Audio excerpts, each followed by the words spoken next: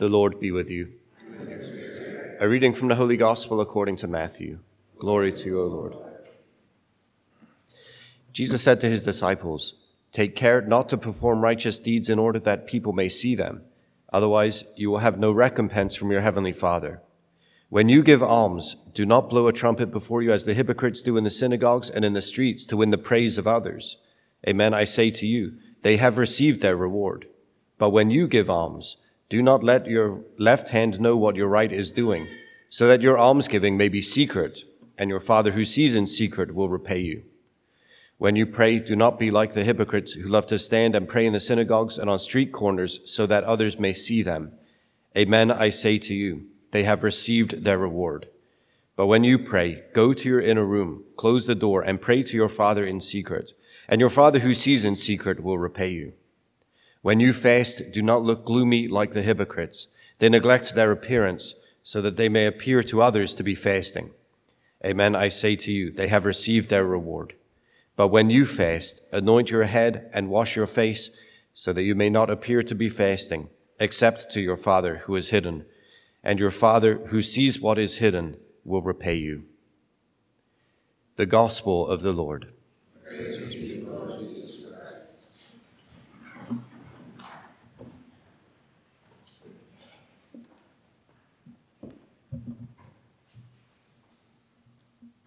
Here we have it. Jesus is outlining our Lenten practices, our Lenten disciplines of prayer, fasting, and almsgiving. If you're anything like me, this morning when I was in prayer, I was thinking, I'm not ready for this. I'm not ready for Lent to be here.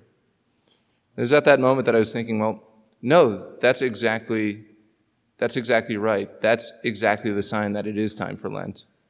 That I can't be, I resist this time, this season, this grace season that's calling us to be drawn outside of ourselves, to break the hardness of heart that's built up over the course of the year, and draw us outside of ourselves to help us grow into love. It's precisely now when I'm saying, woe is me, I don't want to give up these things that are going to distract me from following after God with my whole heart.